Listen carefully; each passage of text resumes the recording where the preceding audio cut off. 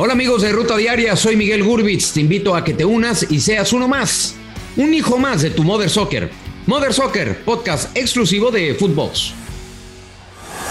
Esto es Footbox Today. ¿Qué tal, Footboxers? Hoy 14 de julio te contamos las noticias que tienes que saber. Golazo y triunfo para América. Richard Sánchez marcó el tanto de la victoria agónica de las Águilas del América al minuto 94 de partido, para darle las primeras 3 unidades del torneo por la mínima en contra de los Diablos Rojos del Toluca en el Estadio Azteca. Aquí las palabras del Tan Ortiz después de conseguir esta importante victoria. Escuchemos. Yo creo que los 3 partidos que venimos jugando siempre merecimos un poco más. Hoy el desahogo mío particular se debe a un poco eso, a veces de tanto insistir y no poder encontrar el valioso gol, hay desahogo, soy un ser humano. Con respecto a las sensaciones, seguimos insistiendo que somos un equipo grande y siempre vamos a ir para adelante, yo no tengo duda de eso. Vibrante empate en CEU.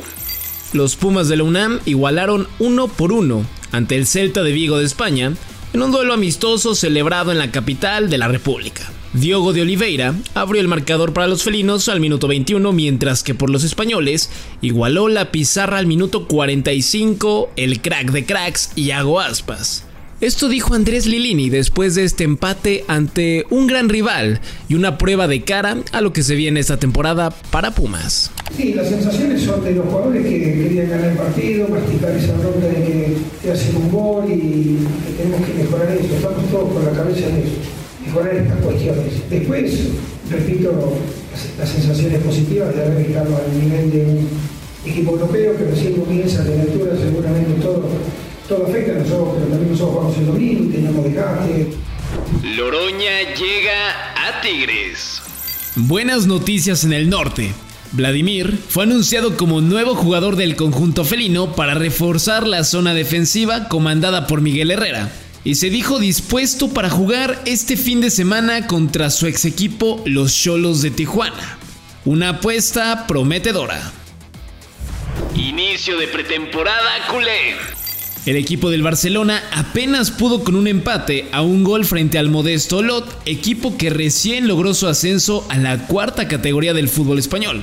El cuadro catalán marcó gracias a Pierre-Emerick Aubameyang y le dio tiempo de estrenar a algunos jugadores como el ex del Milan Kisi y Pablo Torre.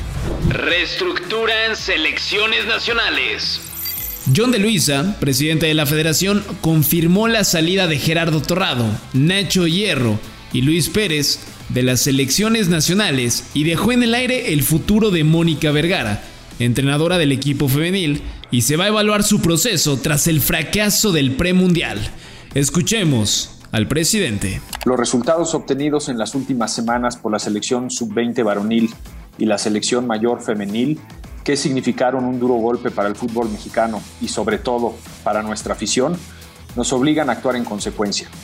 Después de realizar un análisis a profundidad y en una plática de mutuo acuerdo con los involucrados, decidimos llevar a cabo una reestructuración en la Federación Mexicana de Fútbol, la cual implica las siguientes acciones.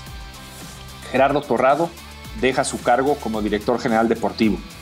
Ignacio Hierro deja su cargo como director deportivo de selecciones nacionales.